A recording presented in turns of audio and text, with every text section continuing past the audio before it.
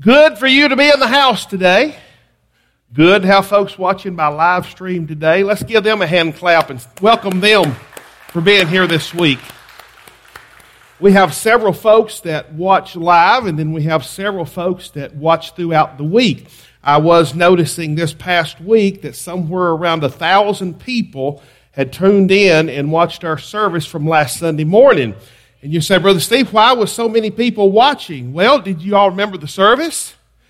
We had a blowout, didn't we? We came back and was celebrating everything that God had done in Power Life and what God was doing in your life and my life. And there's no reason whatsoever to limit God. God is a good God. God is a loving God. Not only is God God, God is our loving Heavenly Father. Now just let that sink in for just a minute. He is our Father. And He's a good Father, and He's a loving Father, and He wants to have a dynamic, close, personal relationship with each and every one of us. And as much of a relationship as we'll let Him have with us is the relationship we'll have with Him. And the 23rd Psalm just explains in great detail. I could just drop right here and preach 23rd Psalm. We'd have a glorious time. The Lord is my shepherd. Is the Lord your shepherd today? Shout amen. If He's not, I hope He is before this day is over. The Lord is my shepherd. I shall not want. I shall not want. Brother Steve, I've been a Christian a lot of times, and there's a lot of things I want that I don't have. I ain't talking about those kind of wants. I'm talking about He restores our soul. He makes us lie down in green pastures. He leads us beside still waters. Surely goodness and mercy will follow me. How many? All the days of my life. And I will dwell in the house of the Lord for how long? Forever. That's a promise. That is a guarantee. That's a promise. That's a guarantee. As you come in this morning, hopefully you got one of these bright yellow bulletins. If you didn't get one of these, I want you to have one. If you didn't get one, would you raise your hand, and Marvin will get one to you this morning. There you go, Marvin. Let's give him a workout all over the house. On the inside is several useful things. We believe they're useful. Right now, I want you to reach in and take out this listening guide.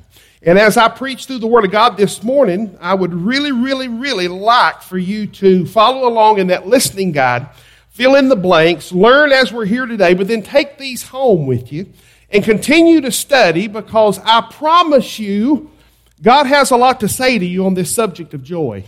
And I can't cover it all today, but God's Word and God's Holy Spirit will continue to commune with you and continue to teach you and continue to preach to you if you'll go home and get in a good quiet place and open up the Word of God and begin to pray and seek Him and invite the Holy Spirit to encourage you and bless you and continue to teach you. And you can just have church all day long every day. I believe that with all my heart. Any of y'all ever experienced that? Anybody ever had good church at home? Just you and the Lord? That's some of the best church there is. This morning we're continuing in our series, Joy and July, and I've tagged on and beyond. I've tagged on and beyond because joy is coming to this place now in July, but joy is not going to end at the end of July. Joy is going to continue because we're learning the secret to joy. God wants us to be joyful Christians all the time. Talking about joy. Wow, wow, wow, joy. So 2 weeks ago, we go to High Springs, Florida, and we spend 5 days down there in the middle or the threat of a hurricane that had been downgraded to a tropical storm, that was downgraded to a tropical depression, which was downgraded in reality to a little bit of wind and a little bit of rain. God took care of us. God really blessed and encouraged us and blessed us. God saved, listen to me, church. Now, if you don't get pumped about this, I'm concerned for you. God saved 16 students that went with us alone. Can I get a hand clap of praise for the Lord? And since we got back home, we've baptized 16 and still got one to go, don't we? Courtney still yet has to be baptized. But we baptized 16, and 16 was saved, but Lakin was saved some time prior, we went ahead and baptized him. He's been waiting on baptism. But God not only blessed in Florida, God is blessing all over the earth. If we'll just turn up our cups and get under the spout where the glory runs out, guess what God will do for us? More than we can think or imagine or hope for. God wants to do that in your life and in my life. And we're going to continue talking about joy today. 2 weeks ago, when I preached the first message in this series, we decided and we discovered and we shouted joyfully that Jesus equals joy. Do you still believe that this morning? If you do, say it with me. Jesus equals joy. Now say that one more time. Jesus equals joy. Do you have Jesus? If you have Jesus, you have more joy than you can contain. So, Brother Steve, I don't feel it. Well, can I help you out today? I'm going to help you learn how to feel it. Now, you don't always have to feel it. Sometimes circumstances will come into your life and dampen your feelings, but the fact of the matter is, Jesus equals joy. And if you've got Jesus, you've got joy. You just have to push some things out of the way and let joy shine through. You love sunshine as much as I do? I love sunshine. I'm not addicted to too many things, but I'm addicted to sunshine. I love sunshine. And here's what I've learned. Did you know the sun shines 24 hours a day, 7 days a week? The sun is always shining. But sometimes there's some clouds that get in the way, and it prevents us from seeing and enjoying the sun. Or sometimes as the earth is turning, we're on the other side and we can't enjoy it. But the sun is always shining. Jesus is always on his throne. Jesus is always the only begotten Son of God. Jesus is forever the Savior. Jesus is forever the Christ. Jesus is forever the King of Kings and Lord of Lords. What happens is we allowed some obstacles to get in our way, and we don't fully realize how real and how powerful Jesus is anytime, all the time, 24 hours a day, 365 days a year. How many of you all use life hacks? Life hacks is the happening thing right now. Everybody know what a life hack is? A life hack is a strategy or a technique that you adopt that helps you manage your time and your daily activities more effectively, more efficiently. That's a life hack. You discover something crazy, you're like, I didn't know that did that. I'm going to start using that every day of my life because it makes my life better and it makes my life easier and it makes life more efficient and more effective. So I've got one for you today. I've got a life hack for you. This is really going to encourage you and really going to bless you. Okay, you ready for this? God uses suffering to produce joy in your life. That's real. That's true. And you're like, you lost me on that suffering word.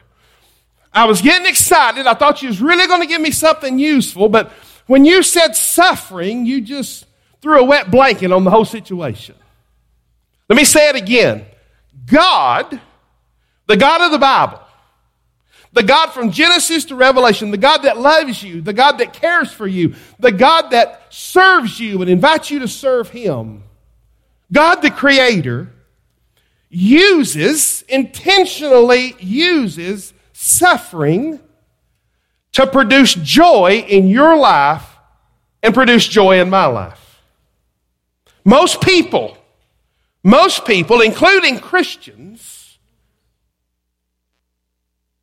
have this bogus idea, unbiblical idea, that joy is the absence of suffering. Now, from the world standpoint, that makes sense, doesn't it? That sounds practical. Brother Steve, I would be full of joy all the time if I just didn't have to suffer any. Anybody think like that? It's okay if you do. Come on, let me see your hands. Brother Steve, my life would be more full of joy if I was not going through a difficult time. If I was not suffering in any way, Brother Steve, my joy would be unhindered. How many folks truly, truly believe that way? That's wrong thinking. The Bible says from cover to cover that suffering is going to be a part of every Christian's life. And suffering is there to draw you closer to Jesus, to push you closer to Jesus. And suffering produces joy in your life. For instance, let's dive in this morning. We're in the book of Philippians. Go ahead and turn in your Bibles to the book of Philippians. Let's go to chapter 1. And we're going to be looking at verses 15 through 30 this morning. We're basically picking up where we left off last time. The little book of Philippians is only 4 chapters long. And of those 4 chapters, there's only 104 verses. It's a short book. It's a short book. It's written by the Apostle Paul. Written by the Apostle Paul. Do y'all remember where is Paul as he pens this letter? Paul's in prison. How many people that you know of, how many authors do you know of that go to prison and write books about how to be more joyful? I started to ask how many of y'all ever been in jail, but I didn't. I'll just back off of that. Let me ask this. How many of y'all should have been in jail and just never got there? Me included, right? Most people that go to jail don't write books on joy. Most people that go to jail don't say, praise God, I'm in jail. Because I'm in jail, Jesus is going to be glorified. Jesus is going to be preached. This is all working out for my good and God's glory. That's Paul's attitude in prison. He is clearly in a season of suffering. Now, we're not talking about modern day 2021 prison. We're not talking about air conditioning and customize this and customize that and meals catered to your likings. We're not talking about a good soft mattress to sleep on. We're not talking about internet provided. We're not talking about cable TV. We're not talking about you go there and pump weights and play basketball and get an education. We're not talking about modern day prison. We're talking about a dungeon. We're talking about a dungeon. We're talking about Paul is chained to prison guards 24 hours a day, 7 days a week. Paul is in a season of suffering. And in this season of suffering, he's been illegally arrested. He's been arrested for doing what? Preaching the gospel. Obeying his calling in life.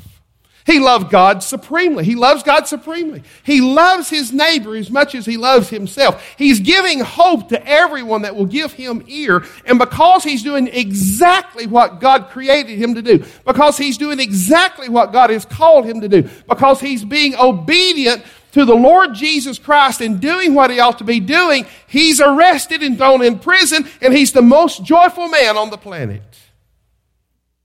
He's away from his friends. He's away from the church that he pastors. His future is uncertain. Paul has no idea whether he's going to live or whether he's going to die. His critics are mocking him. His spiritual enemies are posturing. His suffering includes physical suffering, spiritual suffering, mental suffering, financial suffering, emotional suffering, and legal suffering. Paul's in a mess. Can you say mess? Paul's in a mess. Yet, in this little book of 4 chapters, 104 verses, Paul mentions joy and Paul mentions rejoicing 19 times. If I'm in prison, I'm probably not going to write home to Michelle and say, honey, you ought to come join me. It's really joyful here. But if I got the heart and attitude of Paul, I could write that letter, couldn't I? So how do we get there? How do we get there? So I already gave you a life hack. As we go into the message, let me give you a life fact. Would you like to have a life fact? Number one,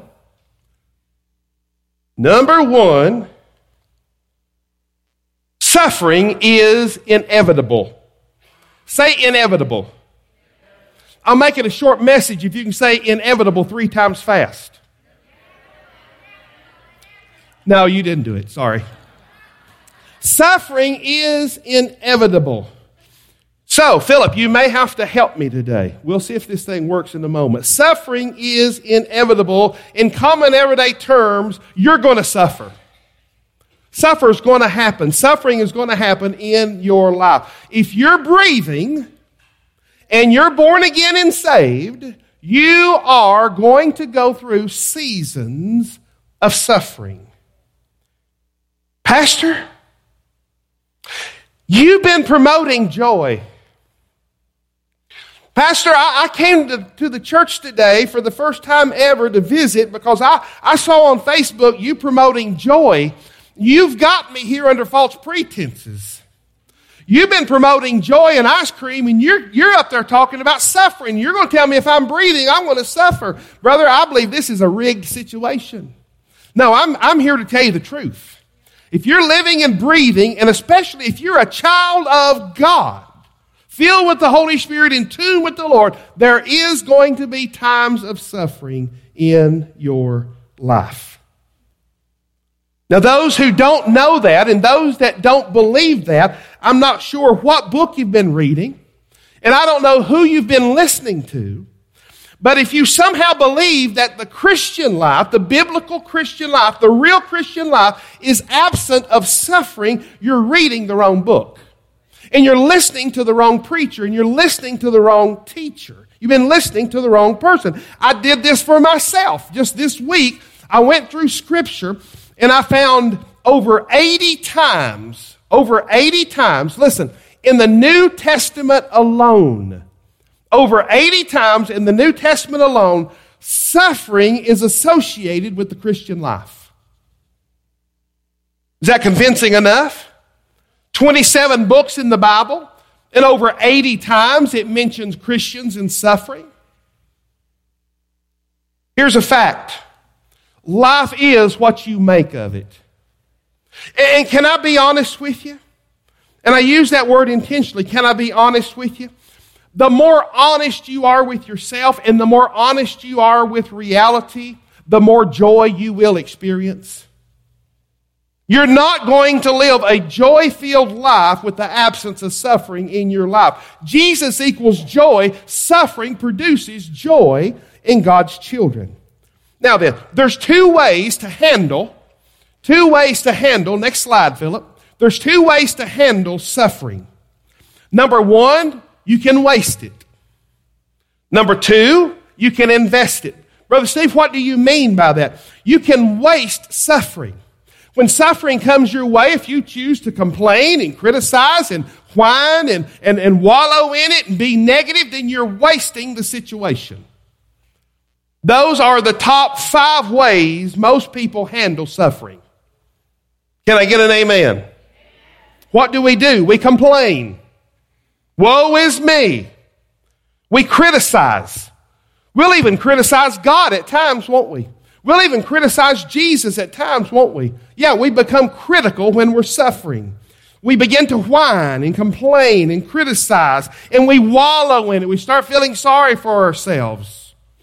We don't give any thought that most of Jesus' time on earth, the 33 years that he lived, Jesus suffered most of the time he was here.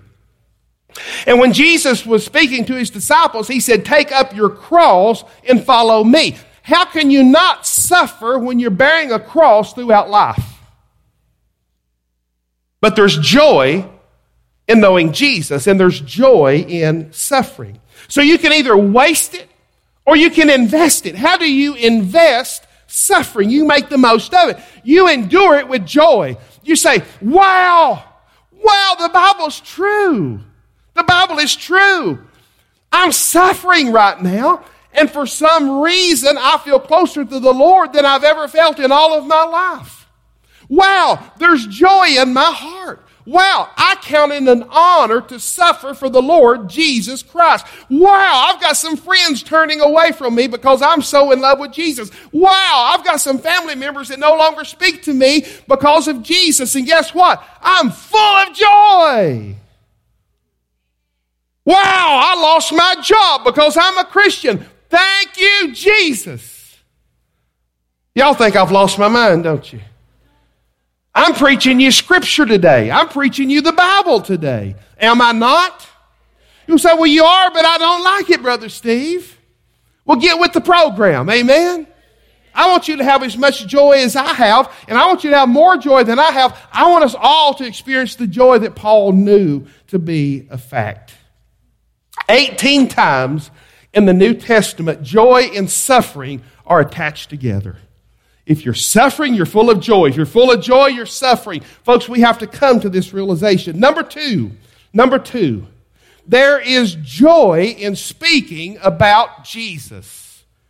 There is joy in speaking about Jesus. So, if I were able to download an app on your phone, and you could take your phone out and turn on your flashlight, and lay that on your finger, and it could measure your level of joy, what would your joy level be this morning? Would anybody, let's say on a scale of 10, would anybody be below 5? Be honest. Be straightforward and honest. How many people would say, if there was such an app and you could truly measure the joy flowing through my veins this morning? Brother Steve, I'm just being utterly honest with you. I'm being very transparent. I would have to say that my number would be 5 or below. Let me see your hand. Thank you for being honest. Thank you for being honest. Now, how many would say, Brother Steve, I'd blow that phone up? There's so much joy flowing through my veins, I would blow your phone up. Anybody in here like that? I want to do this because I am. Folks, I am. I'm not faking it. I'm not faking it. I'm not just trying to be preachy with you this morning. My joy meter are off the charts. Why? I've been reading Philippians every stinking day since we started this series. And I'm learning the truth. And you know what truth does? When you see it, hear it, observe it, and take it into your heart and take it into your mind and infuse it into every fiber of your being, you know what the Word of God does to you? It transforms you. We saw one of the students yesterday afternoon at the grocery store. And this little guy was always shy and awkward and backward, and he kept distant from everybody else. Dalton, you know exactly who I'm talking about. 2 weeks ago at Paralife, God gripped his heart, convicted his heart, drawed him to Jesus Christ. He was gloriously saved. He ran up to us at the supermarket yesterday. He initiated the conversation. He hugged me. He come at me like this, and I'm like, whoa. Same face, different kid. And we hugged and we talked. And we told him we'd see him later, hope to see him today. And as we was walking away, here's what he said. Love you guys. Love you guys. I don't know that kid had ever uttered those words in his life. Love you guys. You want to know why I'm full of joy this morning? Yeah.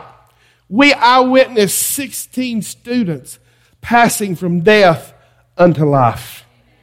And that was just in our group. That's just in our group. 80 plus students at that camp come to know Jesus Christ. Had they died before the week that they arrived at Paralife, they would have all went straight to hell and spent eternity there. But God chose them. God saved them. God redeemed them. God allowed us to baptize him. And many of them are here in this service today. Brother Steve, is your joy full? Woo! It's full. As full as it can get. And that's just that part of my life. My life is like a diamond. It has several facets on it. And God is just blessing and blessing and blessing and blessing. Brother Steve, nothing negative going on in your life more than I can tell you about. More than I can tell you about. But you got joy? Yeah, I got joy. I'm full of joy. There's joy in speaking about Jesus. Now, part of the reason most of you all don't have much joy in your life is because you're living in disobedience and you're not sharing Jesus with other people.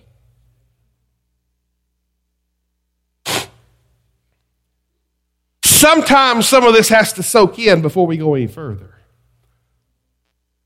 Most Christians never share Jesus with anyone else, and they wonder why they're miserable. Jesus commands us to share Him with other people. If you're living in disobedience, you cannot experience this level of joy. Well, Brother Steve, negative things happen when I talk about Jesus. Yeah! Duh! That's the plan. They nailed Jesus to the cross for being Jesus. All but one of the disciples was martyred for telling other people about Jesus. It goes with the territory.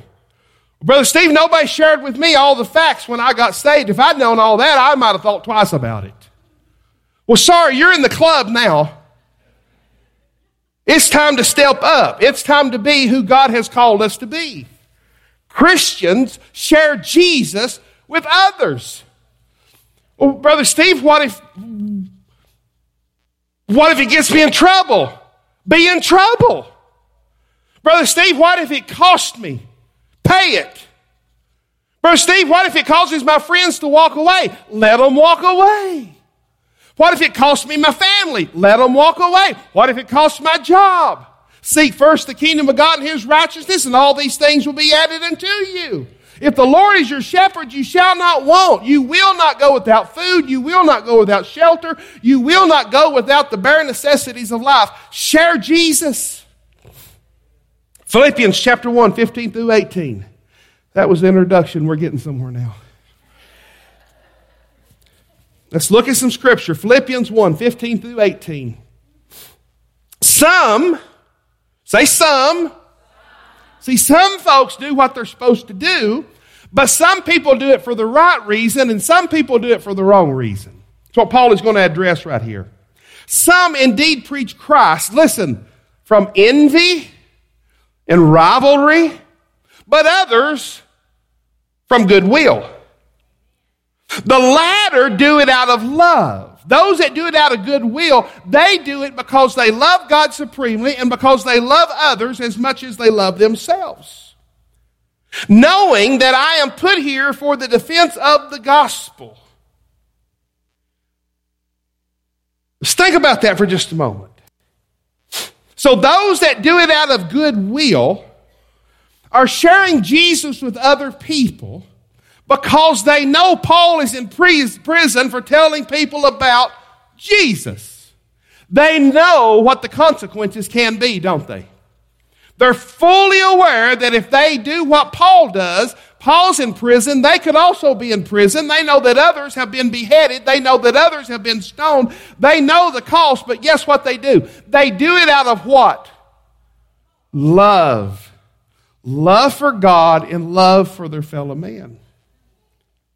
The former proclaim Christ out of selfish ambition. So the first group of people are truly sharing Christ. I mean, they're preaching the message correctly, but they're doing it for the wrong reason. They're doing it out of selfish ambition. They're only sharing Jesus so that they can look good. They're trying to build for themselves a following. They could care less if they follow Jesus or not. They just want people to follow them. They just want people to hear them. They just want people to see them. They're full of self-arrogance and pride. They're self-absorbed. They're selfish people.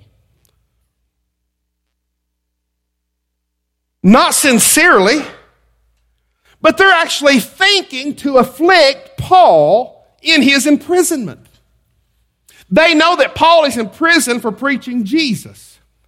And they are so full of themselves that they're trying to steal his audience. They're trying to steal his thunder. They're posturing. And they know all the while, as they rob Paul of everything he has worked for and everything that he has established, they're trying to steal his congregation. They're trying to steal his followers who are following Paul and following Christ. And they know as they do this, that it'll make it all the much harder on Paul. Because Paul is locked up in prison and can't do anything about it.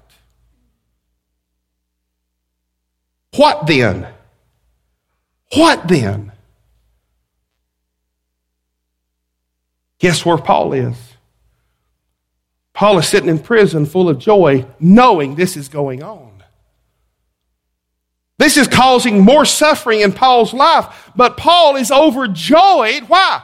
Because Jesus is being preached.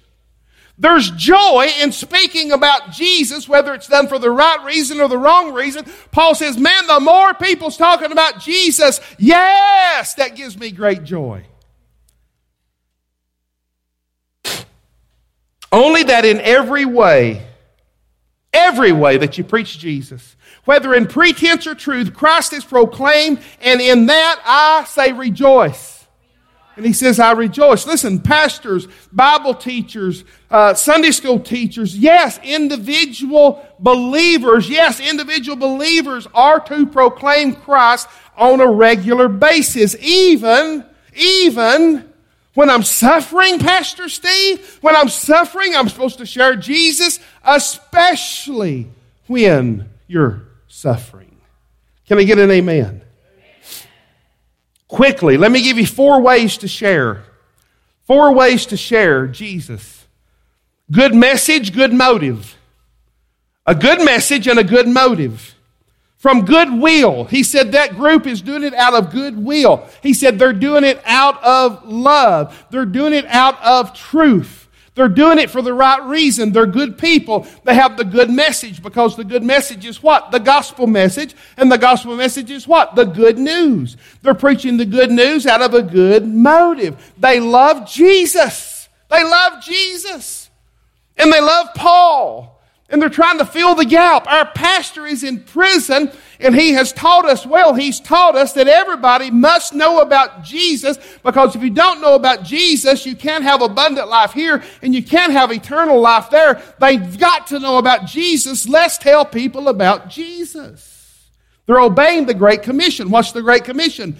Go make disciples of all nations, baptizing them in the name of the Father, the Son, and the Holy Spirit. Teaching them to observe everything the Lord Jesus has taught us, knowing that Jesus is with us forever and ever and ever. There's joy in sharing Jesus Christ. Can I get an amen?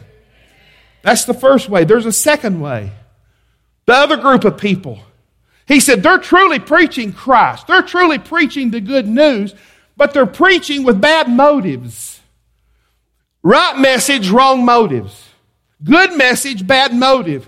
He said they're preaching out of envy. They envy me. They want to be me. They need to take their eyes off me, and they need to start wanting to be like Jesus. Can I get an amen? They need to be wanting to serve Jesus and love Jesus and become whatever Jesus wants them to be. They're preaching out of envy. They're preaching out of rivalry. They have selfish ambitions. They're only preaching to afflict me and do harm to me. They're doing it in pretense. In other words, they're pretending. Let's not do church that way. Let's not share Jesus that way. Can I get an amen, church? Paul is for Jesus. And these people seem to be for Jesus, but they're against Paul. See, if you're going to share Jesus, and here's how relationships work. In order to be good with God, you've got to be good with people. And in order to be good with people, you've got to be good with God. And if you're not right with God, then you can't be right with people. And if you're not right with people, you cannot be right with God. So you have to be right with God and right with people to preach the good message the good way. Can I get an amen? Paul has an audience. They want Paul's audience. And what a greater time. He's locked up in prison. They're just going to swoop in and take advantage of all of his hard work, all the years he's worked and preached and loved and been there for people and built this church at Philippi. These guys are just going to swoop in and take advantage and steal that away from him. And they know the more they preach, the harder it's going to be for him, so they're just going to lock him up and throw away the key. And these folks are celebrating that. Is that a good motive or a bad motive? That's bad motive. Paul had influence. They wanted Paul's influence. Paul had a congregation. They want Paul's congregation. Folks, listen to me carefully. All Christians are in the same game, if you want to look at it that way. We're all running the same race. Can I get an amen? We're racing from earth to heaven, and Jesus is the pathway, and Jesus is the only pathway, and we're all on the same pathway. Can I get an amen? Churches should not be competing with other churches. Can I get an amen? Pastors should not be competing with other pastors. Can I get an amen? Other ministries should not be competing with other ministries. Can I get an amen? Why? Because there's one Father, there's one Lord and Savior, Jesus Christ, there's one Holy Spirit, and there is only one universal church in all of creation, and we're all going to one heaven one day, and we're all on the same team, running the same race. Let's get it together and give a good message with good motives. Can I get an amen? That's what it's all about. But these people didn't get that. And Paul says, you won't have joy if you try to do it this way. The third way is a bad message and a good motive. We see two ladies here who are in this church. In chapter 4, we'll talk about that in coming weeks. In chapter 4, he said, I entreat these two ladies to agree in the Lord. So just imagine. I know it's hard to. This will be hard to understand. Most of y'all won't get this. But there's two ladies in this church, and they're bickering with one another. Can you imagine that? In the Lord's church, there's two individuals who are disagreeing and not getting along. You know, of course, 2,000 years ago, that never happens now. Praise God for that, right? Deliverance has come, and that doesn't exist in the church today.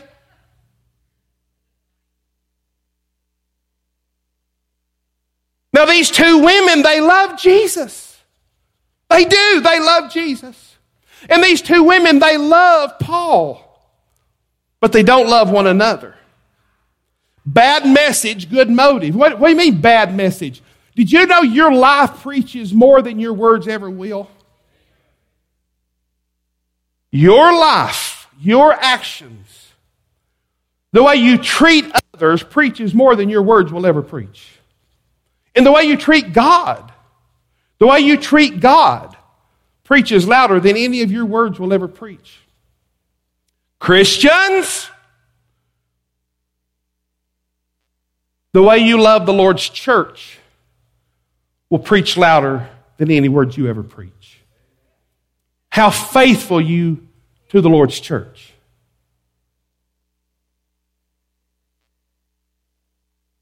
We've got to be faithful to God. We've got to be faithful to our church. We've got to be faithful to the ministry.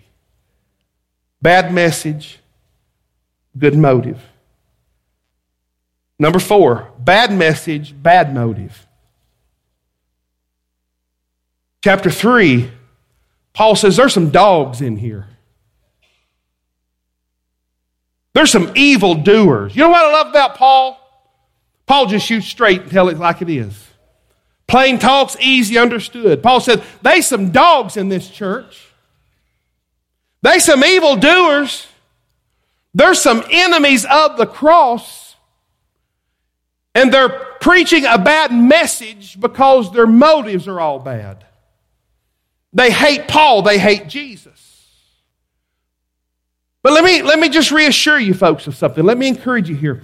You can have a good message and you can have a good motive and you can be doing everything right and you can be full of joy and you can still get a bad reaction out of friends, out of family, out of co-workers, out of neighbors, because you bring a presence with your message. You know Jesus, and Jesus is in you, and Jesus is with you.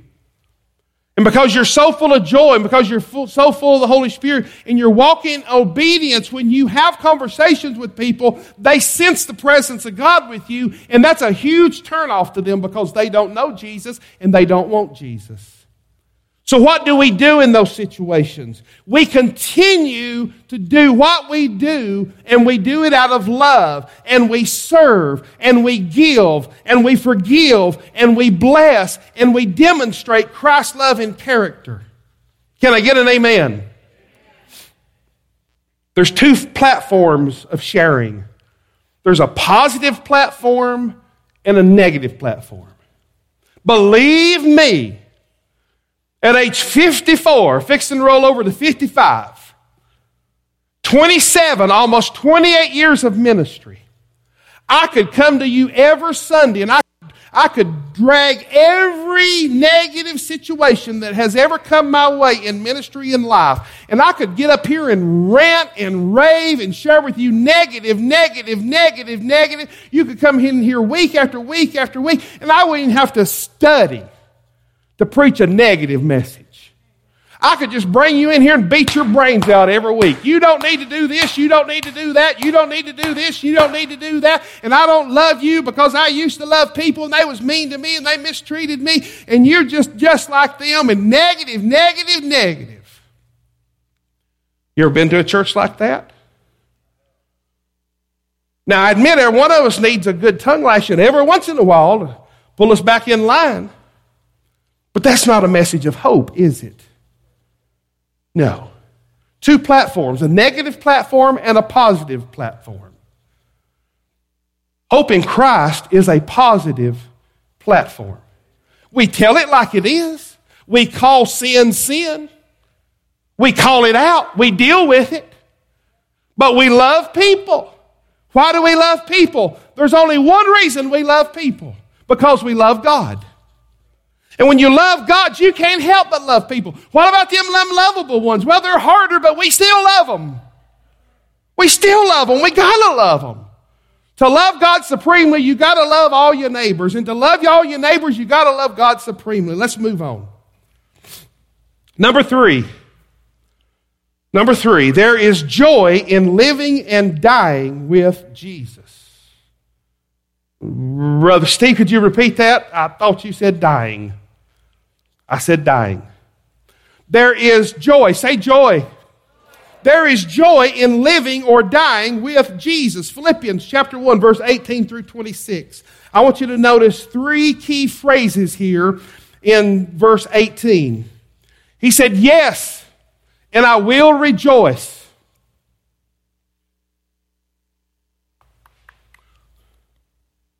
Do you see those words, Philip? Yes, and I will rejoice.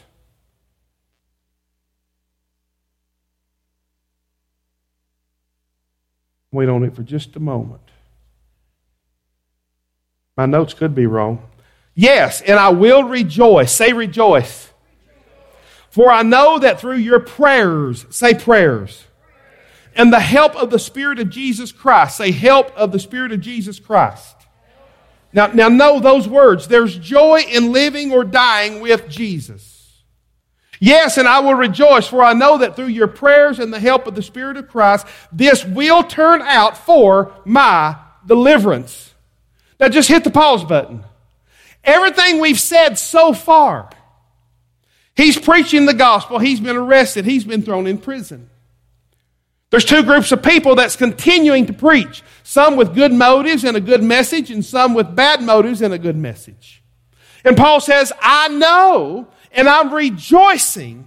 I know that through your prayers and with the help of the Holy Spirit, that everything that's going on, including me being locked up in prison, it's going to turn out for my deliverance. Is that not a wonderful, positive attitude? Does that describe you today? I hope it does before the day is over. As it is my eager expectation and hope, say hope, that I will not be at all ashamed, but that with full courage now, as always, does he sound down and out in any form or fashion? Not at all. But that full courage now, as always, in Christ will be honored in my body, whether by life or by, either by life or by death. This is all going to work out for my deliverance. I'm going to be delivered one way or the other. I'm going to live and keep being who I am and keep doing what I do, or I may die. And if I die, praise God for that too. Now, can you say that today, church? Can you truly say that today? Brother Steve, right now in this moment in my life, it really doesn't matter. If I live or die, I'm in Christ. If I live, I'm going to live for Him. If I die, I'm going to go be with Him face to face. It's up to God, and I'm not the least bit scared or worried about it. Can you truly say that today?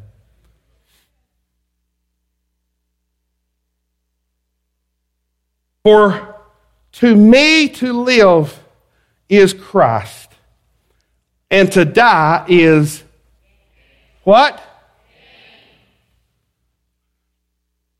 Outside of church, outside of Scripture, you will not hear that thought taught or received in a positive way.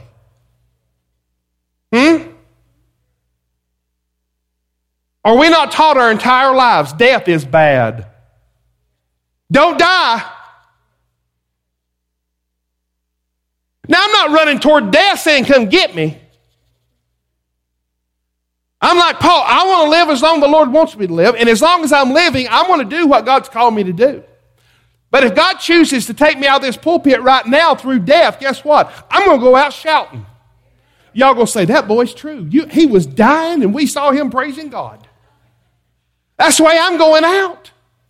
Why? For me to live is Christ, but to die is gain. Why? Heaven. Jesus face to face. It gets no better than that.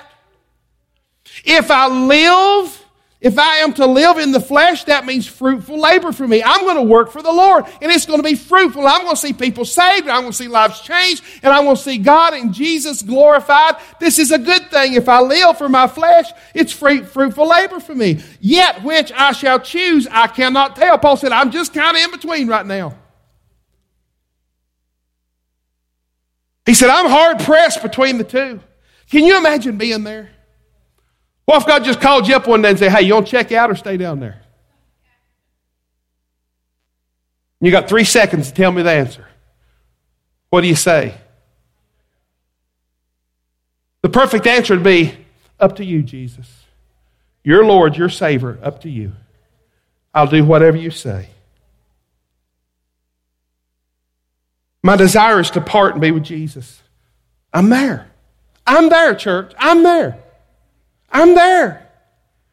My desire is to depart and be with Jesus. I love Michelle. I love our kids. I love our grand. I even love my sister-in-law.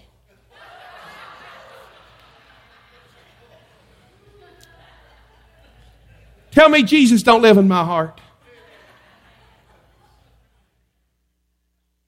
Can you say the same, sister? Praise God. It's a good day in the Lord.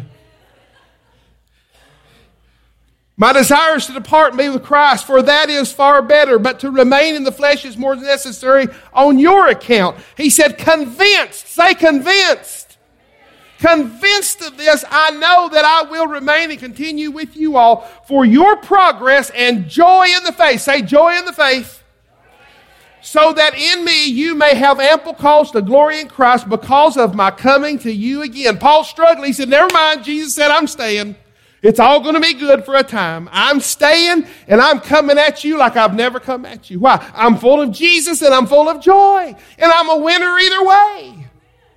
I'm a winner either way. So no matter what you're going through, no matter what you're facing, take those 3 phrases I shared with you. Rejoice, pray, and know that there's help in the Holy Spirit of Almighty God. Can I get an amen? Rejoice always. Again, I say rejoice. Spend time in prayer. Know that the Holy Spirit of God is going to give you joy and give you deliverance. And whether you live or die, it's all good. Say it's all good. Number 4. Well, Brother Stevie said that D word. Dying, death. Let's just say, I know somebody's sitting there thinking, well, let's just say, it's not going to happen, but what if it were to happen today? What does that look like? What happens to a Christian after death? Amen. It's goodbye world, hello Jesus. Goodbye sorrow, goodbye sin, hello Jesus.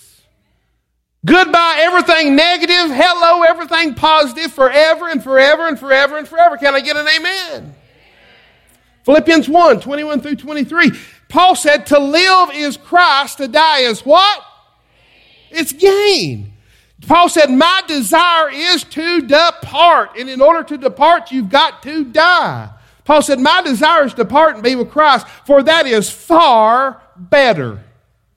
That is far better. But what literally happens? What physically happens at the moment of death? Well, Lord willing, we're going to have you a funeral. And we're going to take your body and we're going to put it in the ground. We're going to plant it like a seed. And there's going to be a resurrection day.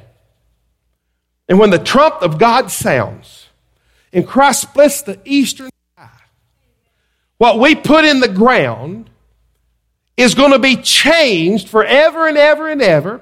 And what we put in the ground and what began to decay and what may fully decay, God's going to take what's left and God's going to make that into a supernatural, brand new, perfect body. Okay? And it's going to be waiting on you. And when that trumpet sounds in the twinkling of an eye, when Jesus splits the eastern sky, the inward you, the inside you, the forever you, the real you, at the moment of death, there's a separation from body and spirit. And the spirit man goes to be in the presence with Jesus Christ. And the body goes in the ground. But on resurrection day, when Jesus splits the eastern sky, we're going to come back with him. Those that have died in the Lord Jesus Christ, the spirits will come with Jesus. The body will be changed in an instant of time, and there's going to be a body-spirit reunion, and you're going to be perfect forever and forever and forever. Some of y'all said, it's just worth dying to get a new body. Hey, I'm in. I'm in. New body. Death. Church, listen to me. Here's how we have to view death. Death is not just going to a place. It's going to the person of Jesus Christ. The one who bled and died for you. The one who loves you unconditionally. Heaven is a good place with a good person. Our good Father, our good Savior, the Holy Spirit, angels, all those loved ones who are in Jesus Christ who are already there. It's going to be a glad reunion day. Can I get an amen? Our future in heaven, Philippians 3, 20 and 21 says, our citizenship is in heaven. See, I've done got a mailbox over there, people. And Jesus is building me a mansion. That's home. I'm just visiting down here. Our citizenship is in heaven, and from it we await a Savior, the Lord Jesus Christ, who will transform, as I just told you, our lowly body to be like his glorious body. How? By the power that enables him even to subject all things to himself. Body and soul reunited and raised perfectly. We'll be in the presence of Jesus. We'll be in the presence of loved ones going on. We will have a joyful family reunion forever and forever and forever. What does that mean for us right now? We need to be full of joy and we need to be practicing heaven right here on earth. Can I get an amen? I don't know if you noticed earlier, I thought Michelle was trying to jump into heaven. Man, I praise God for that. That used to be her usual behavior years ago. We was traveling and singing. The Spirit of God get to moving, and she behaved like that all the time. Now then, I don't know about you, but I think Michelle's joy tank is full. Anybody else want to vote yes, Michelle's joy tank is full? How many of you all would like to experience that? Well, it kind of looked silly. It was silly. But it was good silly, praise God. See, what happened, Brother Steve? What happened to Michelle when she was leading that song a while ago? Her joy meter exploded. And she just about come out of her body. And so she didn't know what to do, so she just gave up and gave it to Jesus. You know, Brother Steve, I don't know that I want to act like that. You ought to try it sometime. You ought to try it sometimes. All I got to tell you. We need to be practicing now for heaven. Folks, listen to me, listen to me, listen to me. We call the month of July joy for a reason. We're having parties every Sunday for a reason. Brother Steve, that's disrespectful. Y'all not to be having parties in the church. Show me that in the Word of God. You know how many times Jesus went to parties when he was on planet Earth? The first miracle Jesus ever performed, he was at a wedding party. He was at a wedding party.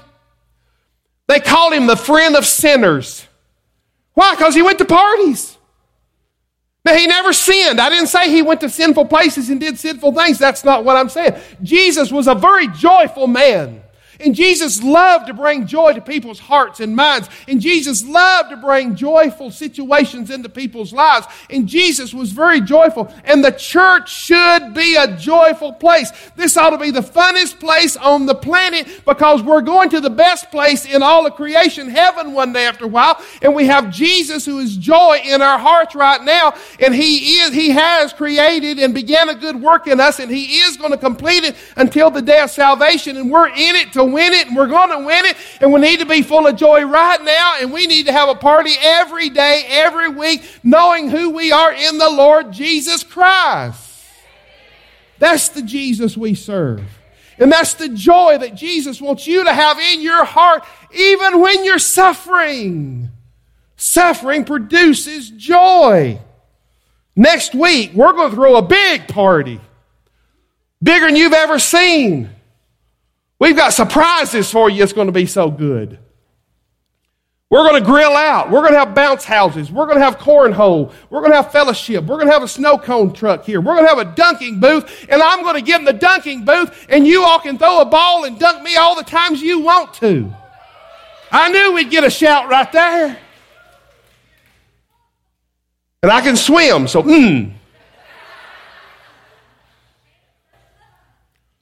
Number 5, we got to roll on.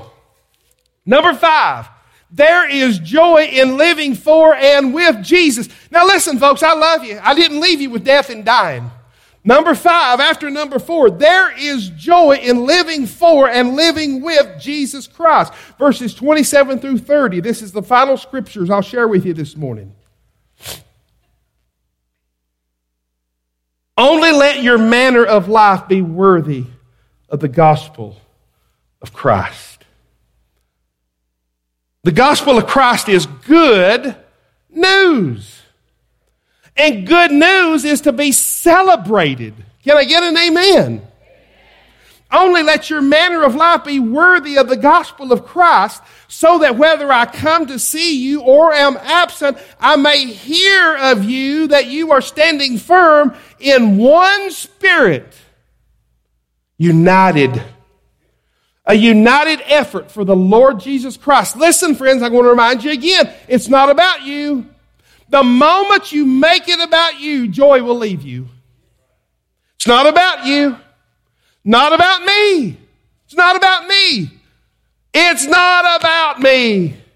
The moment I make it about me, the moment I make Hope in Christ about Steve, the moment I say this is my church, the moment I say you're my people, the moment I start speaking in first terms here, my joy leaves.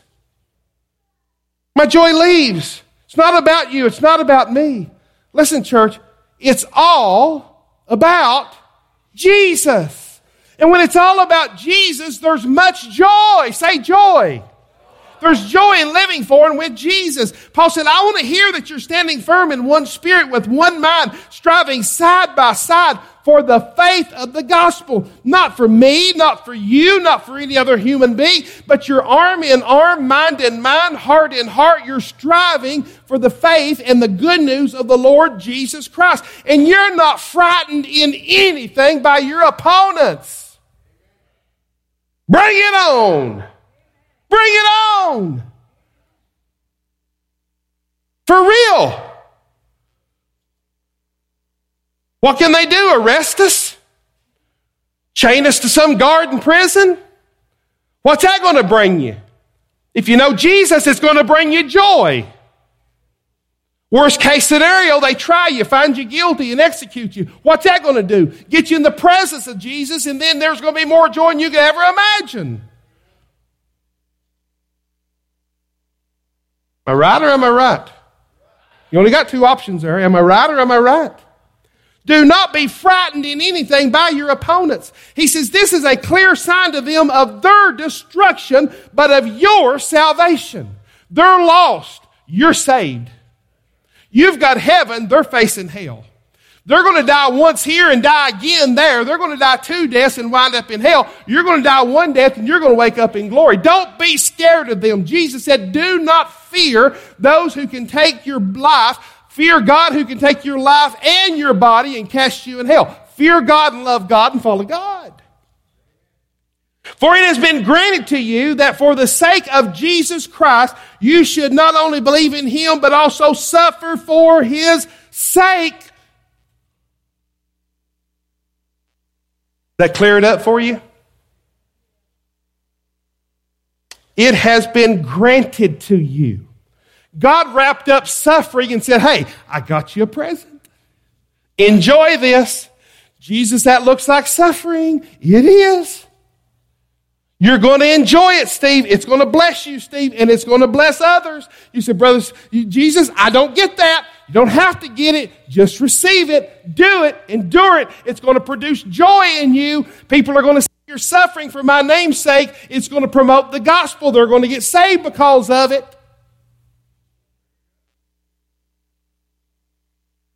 Been granted to you.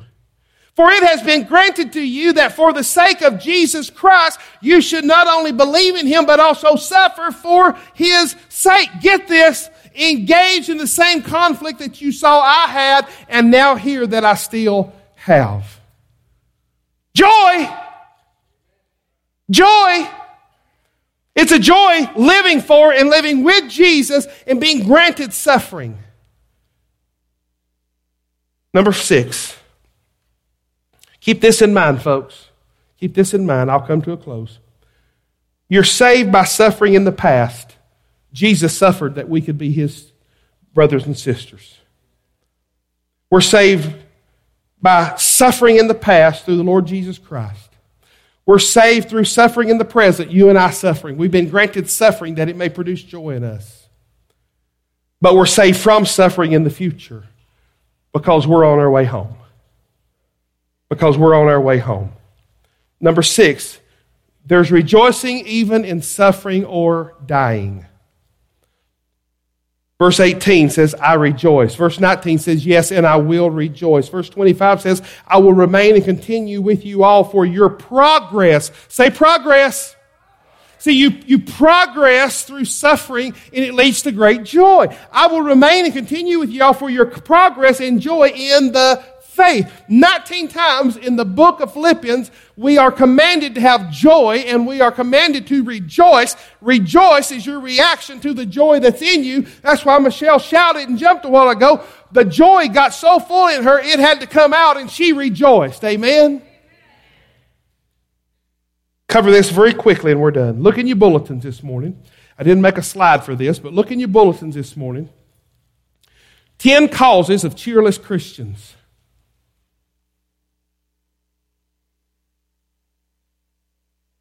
Nobody looking around. No spouses allowed to participate in this question. This is me asking you as an individual. This morning, would you say that you are a cheerful or a cheerless Christian? Being honest with yourself. You know who you are in the mirror. You got up this morning and saw yourself in the mirror. Are you a cheerful or a cheerless Christian? Because this ain't about you fixing nobody else. This is about you getting fixed this morning. 10 causes of cheerless Christians. Number 1, God's not a happy God. Really? Really? How many in here would disagree that God is not a happy God? How many would disagree? God is not a happy God. Do you disagree with that? I disagree with that wholeheartedly. I think God is the happiest person in all of the universe. Can I get an amen? If you think God is not happy, you're wrong. God is Jesus. Jesus is God, and we're created in his image, and God gave us a full set of emotions, and joy and happiness is at the top of that. Can I get an amen? God wants you happy. Number 2, you've heard this. God cares about your holiness, not your happiness. No, he cares about both of them. And here's what you've got to learn the hard way. Holiness produces happiness, and happiness produces holiness. These stick-in-the-mud people who want to go around saying, oh, holy people ain't happy, they've not read the book. And I'm afraid they don't know the same Jesus that I know, because Jesus is full of joy and Jesus equals joy. Number 3, joy is not an emotion or a feeling, but a mindset. Well, again, it's both. Michelle's got this sign in our house, and I pass by it and practice it every day. It says, I choose joy. Brother Steve, you seem to be a bubbly person. Brother Steve, you seem to be always smiling. You always seem to be up. Brother Steve, you're not with me 24 hours a day, 7 days a week. You don't live in this head. You don't live in this heart. There's times I get down. There's times I get whiny. There's times I complain. There's times I criticize. I just don't let you see that. Joy is not an emotion or a feeling, but a mindset. Joy is an emotion. Joy is a feeling, but joy is a mindset that I must choose. Number 4, it's selfish to seek happiness. Do you think it's selfish to seek happiness? Well, it is if you do it at the expense of others. If you have to crawl up and over someone else to become happy, then you're being selfish yourself. But it's not selfish to seek happiness. It can be. It can be. Number 5, to choose joy when life is hard is disingenuous. It's faking it. No, that's not true at all. To choose joy when life is hard brings joy and brings rejoicing. And it's a good message with a good motive. Choose joy. 10 causes of cheerless Christians. Some people will say cheerfulness is childish. If cheerfulness is childish, count me in. Count me in. Why? Because Jesus said you've got to become like one of these little ones if you want to get into the kingdom. Can I get an amen? Brother Steve, I have noticed you're pretty childish in a lot of your ways. Thank you. Thank you. We had a family get-together at my mom's yesterday, and I was the clown of the bunch. You know what people do when you do that? They laugh and smile. I was acting childish yesterday, Barbara, and guess what? I had fun if nobody else did. I had a ball. Cheerfulness is childish. Did you know that they did a scientific research experiment on kids and adults? You know what they found out? The average kid in America laughs over 400 times a day. Children laugh on average 400 times a day. Adults laugh on average 15 times a day. I'm childish. I'm going to work on 400 times a day. You do what you want to do. You prune up if you want to. I'm not going to prune up. I'm going to laugh. I'm going to be silly. I'm going to be joyful. I'm going to be happy. I'm going to get in the floor with the grandkids. I'm going to chase them and run with them. So my little nephew was walking from Mom's house over to what used to be the store building. And he's how old? Eli. Eli's 2-year-old. And him and his mom and dad are starting over across the sidewalk. And what do? I said, come on, Eli, let's race over to the store. So we start running, and I'm running beside him. And he looks, he's like, you're passing me up. He stopped. He said, I got an idea. In other words, you're fixing to outrun me, and I'm going to stop this race. He said, I got an idea. Let's go look at the horsey. And I thought, there's not a horse within a mile of this place. What's he talking about? Well, on the storefront of the store there, the 2 glass doors, years and years and years ago, when smoking was cool and there was a Marlboro Man. Anybody know the Marlboro Man? There is this antique sticker on the storefront there, and it's the Marlboro Man on a horse, and Eli passes by that and sees it every time. So yeah, I was being childish. I was racing a 3-year-old, a 2-year-old, and I was about to outrun him, and he thought that wasn't fair. He said, I've got an idea. Let's go look at the horsey. This race is over. You know, that's what he's thinking. So we went and looked at the horse, and guess what we done? We laughed because we had joy. If it's childish, count me in. I'm all in. Some Christians say, well, joy comes after life. Joy comes after this life, not in this life. If you're waiting, you're losing. Number 10, joy is just impossible. Joy is impossible in this fallen, broken, hurting, anxious, stressed out world. Well, what do? You do like Michelle. You lose it. You jump up. You grab a hold of heaven and you pull it down. Can I get an amen? Quit reaching down and pulling hell up. Start jumping up and pull heaven down in your life. It's your choice. It's your choice. You can be miserable if you want to be miserable. If you're going to be miserable, just unfriend me. Would you do that? If all you can do is be negative all the time, just unfriend me, okay? Just give me a break. I'm going to be joyful. I choose to be joyful. If you want to be joyless, you'll find a reason. But let me give you 7 reasons Christians can be cheerful. Number 1, God is happy. And if God is happy, I'm happy. Can I get an amen? Number 2, God made us for happiness. God made you to love you. God wants you to be happy. And that's why everybody on earth is searching for joy. Everybody on earth is searching for happiness because we were born in Eden, in Adam and Eve, and we, in our being, we know that. We experienced that through Adam and Eve, and we're longing for that. But listen, joy comes from Jesus, and Jesus is going to take us to a place 10 times, 100 times, a zillion times better than the Garden of Eden. He's taking us home to heaven one day after a while. Number 3, 7 reasons Christians should be cheerful. The pursuit of happiness will lead you to God every time.